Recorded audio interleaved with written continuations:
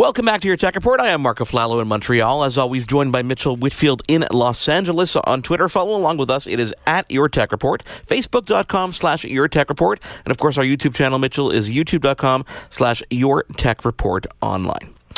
I knew that, by the way, just in case you're wondering. I knew that. That's why I do this every show, just to make sure and put you to the test. Just to make sure. Thank you. Mitchell, there's a company that originally launched their service in 1998. Iridium is a company that I think most people would associate with satellite phones. Correct statement, I guess? No, absolutely. Absolutely true. Funny enough, good fact, the first call on Iridium's network was actually made by the Vice President of the United States, Al Gore, to his wife, Tipper, thanks to technology supplied by Motorola. Now, fast forward many, many, many years, and through various ownership groups and corporate structural changes, we find Iridium today as an extremely major pillar in the communication industry. And when we talk about people being connected 24/7, that concept wouldn't have been possible if it wasn't for a company like Iridium. Now, the reason I bring this up is because our next guest happens to be the CEO of said company, and I seeked him out specifically to talk more about the company and its impact on what we know today in terms of communication. And let's bring him on. Let's bring on Matt Desch, CEO of Iridium. Welcome to your Tech Report. Thanks, Mark. Good to be here. Well, we're happy to have you here because, to be perfectly honest with you, Matt, a couple months back, I got a press release about Iridium launching the new set of its first new satellite constellation called Iridium Next, which took place back in January on SpaceX's Falcon 9 rocket. So I dug a little deeper, and I wanted to see what you guys were up to these days because I think consumer perception versus reality is somewhat different. And given the state of communications today, I wanted to see what impact what you were doing now had on communications as we know it. So I think that the broadest question I could possibly throw your way is, Matt, what's new? January was a big month for you guys and quite a lot of years in the making. It was. Our network now is getting to be almost 20 years old in May. Will be the anniversary of our first launch of our first satellites. And in satellite years, that's really, really old. So it needed to be replaced. And we started that process about 9-10 years ago. It's still the world's largest commercial satellite constellation, more satellites than anyone else has, all in low Earth orbit, whizzing around the Earth, all 66 of them, 14 times a day. And, providing a great service, but we needed to put new powerful ones that would last another 15 to 20 years. So we embarked upon that. We do call it Iridium Next. It's a complete replacement or a refresh of our network. With all brand new satellites. Each of these satellites is about the size of a Mini Cooper, so they're not insignificant. They're about a ton each, and we're going to launch 10 satellites on each Falcon 9 launch. We got our first one off in January, as we said. It was awesome. All those satellites are operating very well and providing service, and then we got 7 more launches in the next 12 months, which is more than anyone else is doing in the industry. So 75 new satellites to replace the 66 ones we have today, and that means a lot of new services and capabilities that we haven't been able to do for the last 20 years. Higher bandwidth, tracking airplanes. We can talk about all kinds of stuff, but that's really where we've been, and it'll be nice to stop spending money, because I've been spending $3 billion in the last 7 years to do this, and when you stop hitting your head with a hammer, it feels really good to not have to spend that kind of money and to be able to then deploy that and to utilize it for the next 15 years. And to start reaping the rewards of that money that was invested, of course. Matt, for our listeners that are not familiar with satellite phone service, can you just talk a little about the difference between what people know as traditional cell service versus satellite phone? Yeah, and satellite phones was the original service that the service provided going back to 1998. It's a phone that works anywhere in the world. I don't think most people realize that your cell phone only works in about 10% of the Earth's surface, because that's where cell towers are.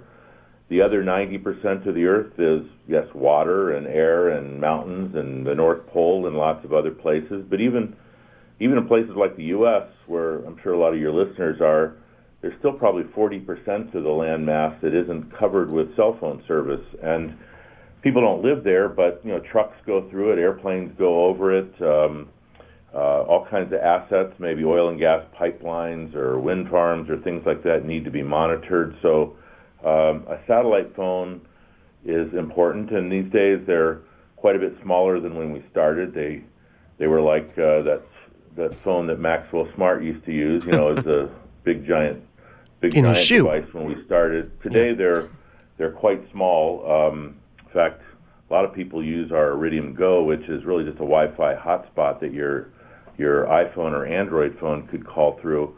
And they work anywhere on the planet, and you can use them on a boat or on an airplane or anywhere in the planet where cell phone coverage doesn't happen. But that's only about 30% of our business now. And while there's new technology coming there and new phones, our growth is really in other areas, more in providing internet connections onto ship and airplanes. And almost half of our subscribers now of our almost 900,000 devices out there around the world are called Internet of Things devices, or IoT as a lot of people are calling them. There's no people involved at all. They're connected to a train or a truck or an oil gas pipeline or a buoy or something to just create a two-way connection to a machine of some type for monitoring it or tracking an asset or doing something important outside the cell phone network. So, and that's where probably more of our growth is going these days. Well, and that's kind of where I wanted to take the conversation too, because I think that a lot of people don't realize the impact in which your company has on them, because a lot of the impact, as you said, so the 70% there are things they probably didn't even realize, things that make sure their packages get to where they need to get to and are tracked and are protected for insurance purposes, just monitoring, military, et cetera, et cetera. So I think a lot of people don't realize how much of Iridium and how important that network is around us. So in terms of the network itself, I mean, you're talking about 66 satellites, and that covers 100% of the entire planet, right? Yeah, we're the only network provider that covers 100% of the planet. So there's no kind of there's nothing that really takes away from where you would be. There's no disadvantages to anybody. If somebody sort of selects this, they don't have to say what's your coverage map or everywhere. What countries do you work or not work in. We work everywhere. So talk to me about the experience about launching new satellites, because that seems to me one of these experiences that a regular, average, everyday Joe is never going to experience, that kind of, I think, pressure and that kind of nail-biting experience, watching all this money that is invested put on someone else's rocket ship and being launched into space. I mean, how is that experience? Well, thanks for reminding me, since I've just now recovered from it from January, I think. Our insurance will cover any kind of post-traumatic stress. Don't worry. Yes, exactly. I have PTSD from that. No, it was quite exciting, especially for us, because when it happened on January 14th, and we launch out of Vandenberg Air Force Base, which is, I mean, most people know Cape Canaveral, but we also launch satellites in this country off the West Coast. When you're polar orbiting like us, which means your orbit goes over the poles, you have to launch from the West Coast, because you can fly south. You can't really do that out of Florida. So we were out there, and remember, the previous launch of a SpaceX rocket blew up. Yep. In September, and there were 4 months there, and we were very comfortable that they'd fixed the issue, but that just added to the drama and excitement as you wondered and made sure that wouldn't happen to you. Each of these satellites is probably worth between $25 and $30 million if you kind of divide and then you add in the $60 to $70 million for rocket. There's a lot of money sitting up on that hill on that rocket, and we only have a 1 second launch window, because we have to launch to a very specific plane in space, because we want to be able to replace specific satellites. So everything has to be perfect at that moment. The winds can't be too high. And in fact, that morning I'm hearing there's a ship in the ocean that might be cutting through the range, and should we fly over it? I'm hearing that an umbilical cord maybe blew off in the middle of the night, and they had to put a person up there and replug it back in. So I'm beside myself by the time that they're going, T-minus 1 minute and then counting down. But it's spectacular when it happens. It's such a amazing sight to see this 20-story device fly up, into space, and then see the booster disconnect and land on a barge, 10 minutes later.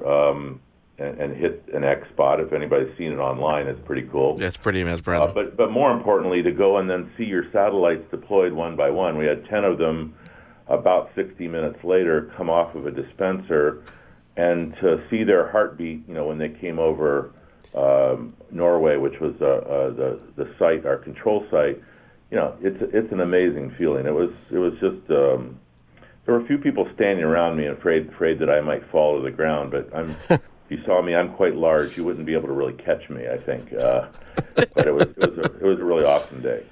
You know what? I mean, just hearing it, Mark and I are just like, we're glowing. The excitement of something like this and the stress, as you said, must have been off the charts. But there's another reason. I'm glad you're telling this story, Matt, because I think the average person, and whether it's the average person or the average business person, military, whoever, they're just happy. Look, it works. We're happy. We don't need to know how it works. But the average person does not know what goes into making a product and its infrastructure work.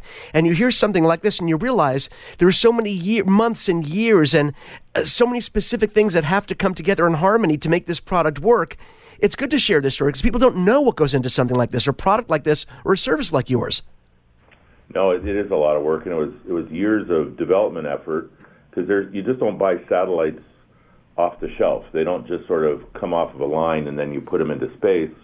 They're purpose-built for a function, and in our case, normally you're just building one or two to do something. In our case, they have to build 81 of them. So we are building them like cars on a line, which doesn't happen very often.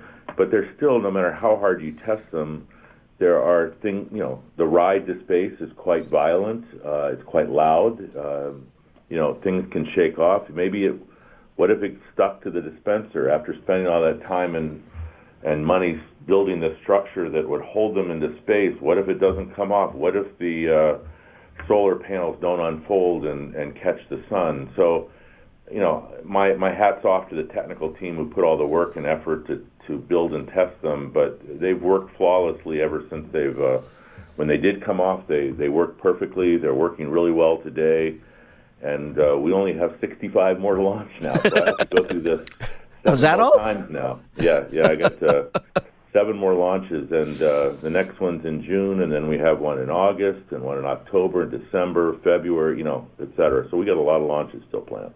Now, Matt, earlier we talked about the fact that the existing satellites that are in orbit are 18 years old now, and when those were originally designed, the plan was what, a 5 to 7 year shelf life normally on a satellite, right? So what do you do with these satellites that are no longer in commission? Yeah, that's a great point.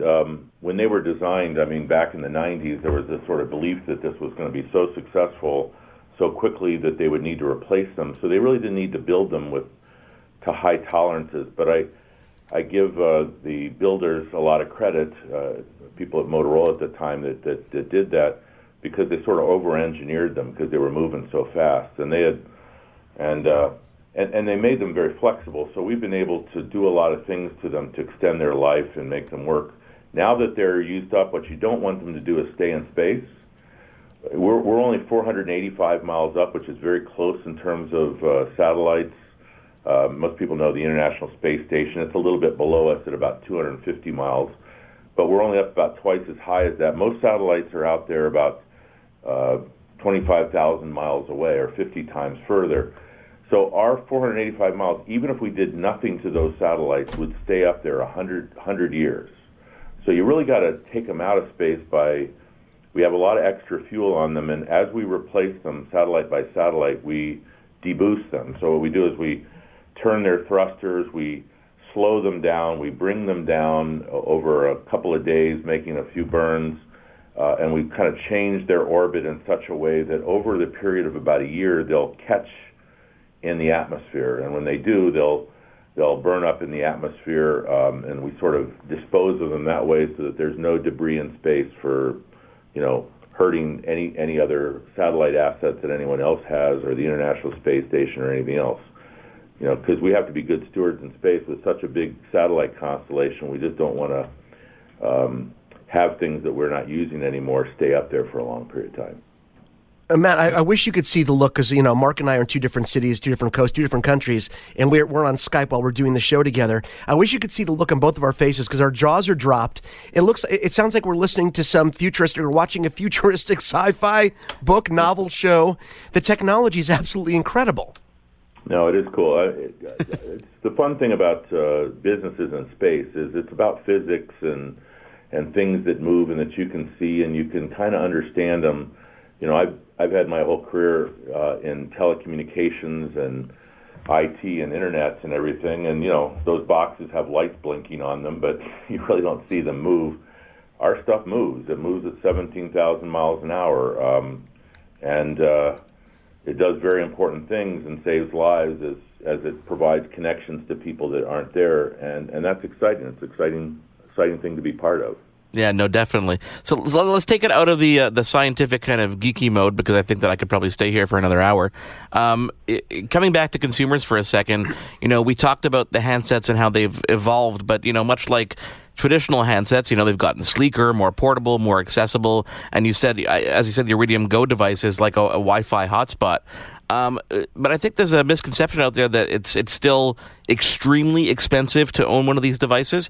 Can you kind of dispel that a bit? Because I know that thanks to obviously enhancements in network, et cetera, it's not far-fetched for someone who, ventures out of cell signal more often to actually carry one of these devices. Yeah, no, and, we have 200 some thousand devices out there that are satellite phone-like devices, and many, probably another tens, if not more thousands of devices like the Garmin devices that you can buy from a Cabela or an REI or someplace like that to take with you on a hiking trip or camping trip that are hundreds of dollars at most, and for which probably cost tens of dollars at most per month to utilize and provide you a connection if you're out far away. So it's not really that expensive. When we first started, they were thousands of dollars and cost many tens of dollars per month to run, but they're not like that anymore. A lot of people have them on their boats when they're out of coverage. They have them in their airplanes, even small airplanes. They're used by campers, hikers, naturalists, obviously scientists. Lots in the hands of first responders. They're not necessarily used every day because there are systems that work, but fortunately our ground-based infrastructure blows down in hurricanes or storms, and other natural disasters can do it. So you find that when something really bad happens, we're probably the only thing that works for the first 3 or 4 days. Hurricane Katrina was a big advertisement for us on the South Coast because people never thought something like that would happen. But, during Katrina, there was something like 250 square miles where there was nothing working. No cell towers, no ground systems, couldn't even communicate to people as to where to put the generators and things that they were bringing in or where the fuel was needed or what people needed to be saved for a week or so. If it wasn't for satellite phones, there wouldn't be anything. Same in Haiti, same in Japan when there was the tsunami. So we're definitely known in disasters, but more and more I think people are taking us on the road with them as a safety device. I know a lot of executives are sort of, with some banks and other companies, are sort of required to take them along so that they, in critical business, can be reached. And you find a lot of people, there's like a lot of applications now that don't even have a satellite phone. It'd be like a man-down application where you're in a hazardous environment. You got a little device that you just push the button to let people know that you're safe. It doesn't take much. The technology isn't really that large and can be packaged into very small devices that can be embedded in a truck or carried along. In fact, in the military, they're looking to sew trackers and things like that into the uniforms of deployed infantry so that you can really see where everyone is. Our technology is being it's utilized to send information, even to protect the GPS systems right now, provide an alternative timing signal because that's a fragile sort of thing. So I don't even know all the ways that our technology is being deployed because there's hundreds of companies that have sort of now taken us and putting us in things, and because we don't really sell our technology directly to the consumer. It really kind of goes through a lot of technology partners who really just want a network that they can kind of plug into and provide their customers information. Well, I wanted to wish you all the best of luck with the future launches. I mean, we're excited to see all these new kind of uses, especially with the new constellation once it's fully up and running. I mean, I think the future really is limitless in terms of the different applications that we can see in the future. And I want to thank you for honestly taking the time to join us, because you opened our eyes a bit, and I wish we could probably talk for another couple hours about, all the physics element of it and the space element of it, but our listeners probably get bored of us by now. The Podcast Super Friends is a monthly meeting of 5 podcast producers. Hi, I'm Katherine O'Brien from Branch Out Programs in Baton Rouge, Louisiana. I'm John Gay from Jag and Detroit Podcasts. I'm Matt Kundle from the Sound Off Podcast Network. I'm David Yes from Pod 617, the Boston Podcast Network. And I'm Johnny Peterson from Straight Up Podcasts. Together, they form the Podcast Super Friends, an alliance of podcast masterminds sharing best practices, insights, and discussions to help make you a better podcaster. Follow or subscribe to the show on Apple Podcasts, Spotify, Google Podcasts, or at soundoff.network. Hi, I'm Mercedes Nichol, 4-time Winter Olympian and host of Dropping In, a podcast with Mercedes. This is a podcast where I interview a bunch of different people. I get the good, the bad, and the ugly, as well as I share my stories along the way. Now you can drop in at droppingin.com or subscribe on Apple, Spotify, and YouTube. I'll see you soon.